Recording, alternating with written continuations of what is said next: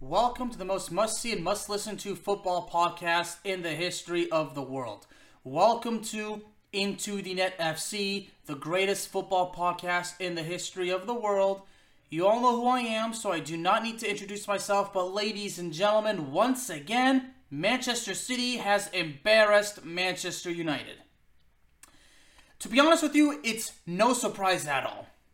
It's no surprise that Manchester City got the win.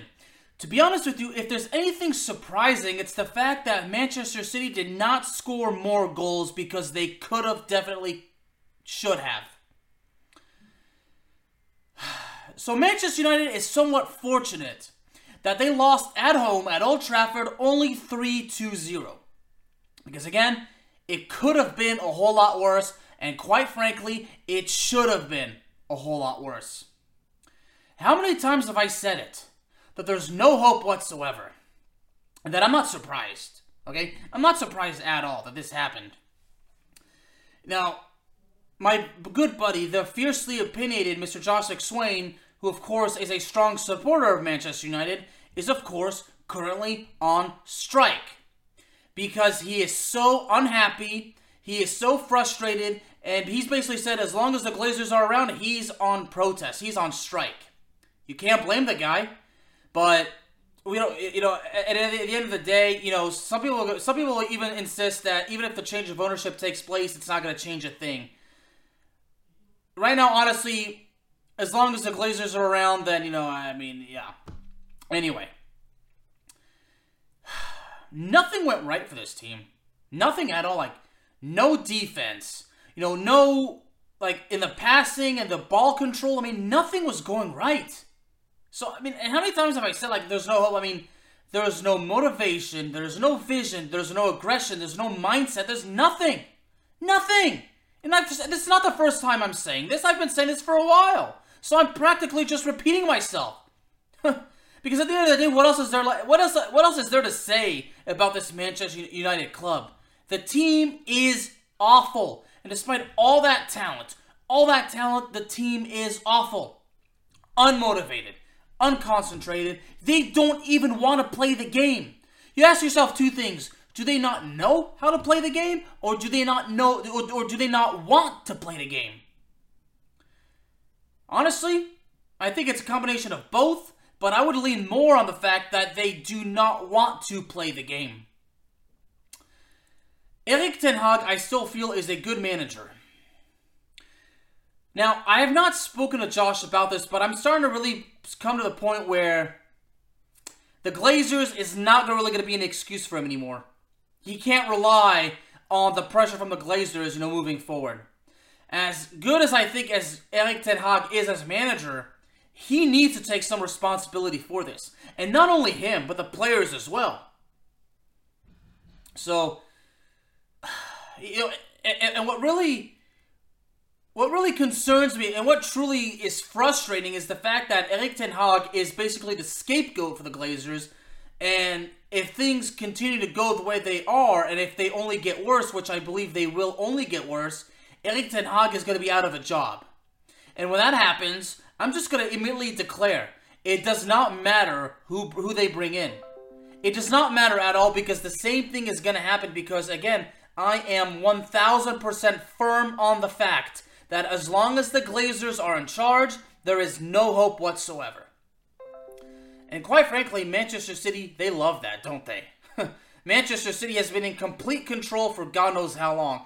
And they say, of course, in Manchester United's case, it's not easy to replace a legend. Of course, we're talking about the one and only, the great Sir Alex Ferguson.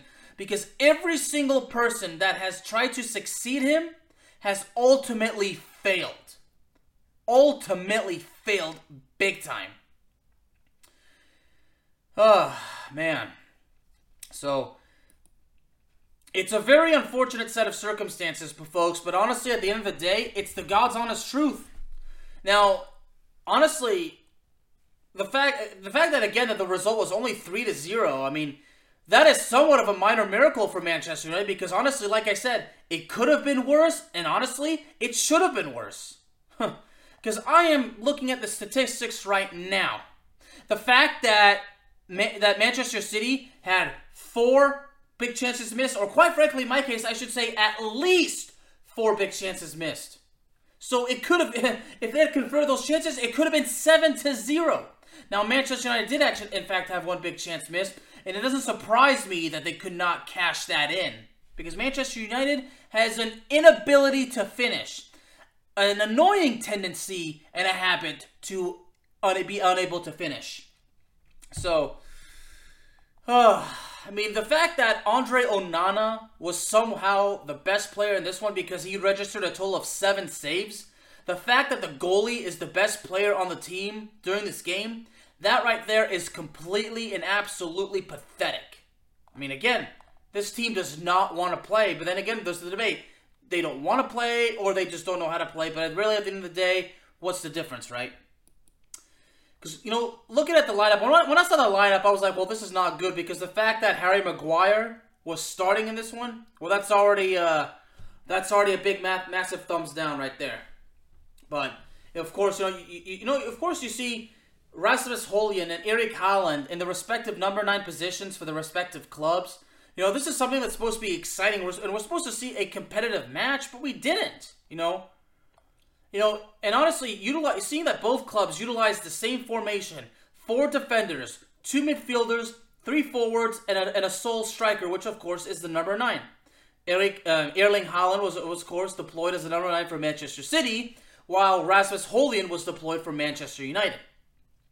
And seeing Marcus Rashford, you know, on one side, and then Bruno Fernandes on the other side, and then Scott McTominay in the center, in the forwards, I mean, this is something that's supposed to be exciting. So, you know, and seeing Anthony, and it wasn't even in the game, I mean, you know, that didn't help at all. You know, Mason Mount, you know, came in, you know, early off in the second half, and, you know, that really didn't do much. And Anthony ended up coming in late in the game, but again, it didn't produce anything. And Alejandro Garnacho and Anthony Martial couldn't do anything. So, I mean, the attack was just so absolutely bland. I mean, no attack, no midfield strength, you know, no defensive efforts, nothing. Nothing. This team could not do anything. And again, like I said, Andre Onana, the best player for this game for the club, when the goalkeeper is the best player. Like, what the hell is that? That's unacceptable. That's pathetic. Again, these are the players, they don't want to play the game. They're unmotivated. Nothing's going right for Manchester United. And Manchester City took advantage of it. I can't say they took complete advantage of it because, again, the score could have been a whole lot worse than it is now. I mean, Manchester City probably should have won at least 5-0. Now, they're not going to capitalize on every chance, of course. They're not going to capitalize on every shot on goal, of course. But still, at the very least, the final score should have been 5-0 for Manchester City. So despite the fact that, you know, and Erling Haaland, you know, scoring a brace, you know, of course, you know, he opened the score for Man City on a penalty, and then had the second one with an assist from Bernardo Silva, and Erling Haaland actually provided the assist to the third goal to Phil Foden. So Manchester City did everything that Manchester United cannot do. Manchester City played well as a team, as a cohesive unit, and Manchester United failed miserably at just that. And Manchester United paid the freaking price. I mean, look at it. You know what? For Manchester City, 10 shots on target. 10 shots on target and 4 big chances missed. I mean, again, you know, honestly, I say it should have been at least 5-0. You know what? Honestly, let me take it up a notch. It probably should have been 7-0 for Manchester City. So Manchester United is only fortunate. The only positive outcome out of this is the fact that they didn't cough up more goals when they very easily could have. At least Andre Onana stepped up to the plate, because nobody else did. Manchester United, they should be ashamed of themselves just how poorly they are. I understand the injuries are a problem, okay, but still, step up to the challenge. Do something. For God's sake, you're just going to throw in the towel and let yourself get embarrassed like that? Seriously. That right there solidifies my claim. They do not want to play. They don't want to play the game. This is just absolutely beyond comprehension. I mean, what the hell is Manchester United doing? Seriously, the injuries are a problem, but still, they could have still made somewhat of a difference. They still could have pulled it off if they had tried. I really believe it. If Manchester United had the courage, had the guts, and actually had the commitment and had a very positive mindset and had basically an ability to play, they probably would have pulled it off. And they didn't do it. So Manchester United getting this loss, they absolutely deserve it. Okay? And honestly, like I said, it's only gonna get worse. I mean, nothing went right for the team. I mean, the fact that there was 24 clearances is probably, I guess, another good thing. 24 clearances by the defense, but still, other than that, the 24 clearances and the 7 saves, other than that, nothing. Absolutely nothing.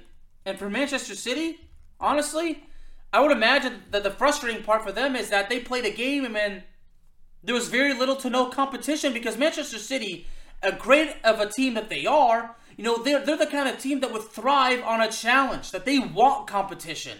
And the fact that they didn't get it in this traditional Manchester derby, I mean, that's got to be bad for them too. So, but then again, nowadays, I would say, well, if you're looking for a challenge, then you should never count on Manchester United for that. Manchester United can never provide a challenge. So this was match day out of 38, so there's still plenty of football left to play, but still, for Manchester United, it's not going to get better. Honestly, right now, I am still firm on the fact that Manchester United is not going to qualify for the Champions League nor the Europa League. So, and quite frankly, Manchester United, they don't deserve it. They don't deserve to be in the Champions League next year. They don't deserve to be in the Europa League. I mean, honestly, what do they? I mean, some would say maybe, if they were close to the relegation, it would be their damn fault. So, now I'm almost going as far as to say that Manchester United deserves to be relegated to the second tier of English football. Now, I'm not going to take it that far, but if Manchester United finishes below 5th, well, it's deserved. It's their damn fault. If they want to do something about it, well, then they got to do something about it. They got to make the adjustments. They got to get their act together.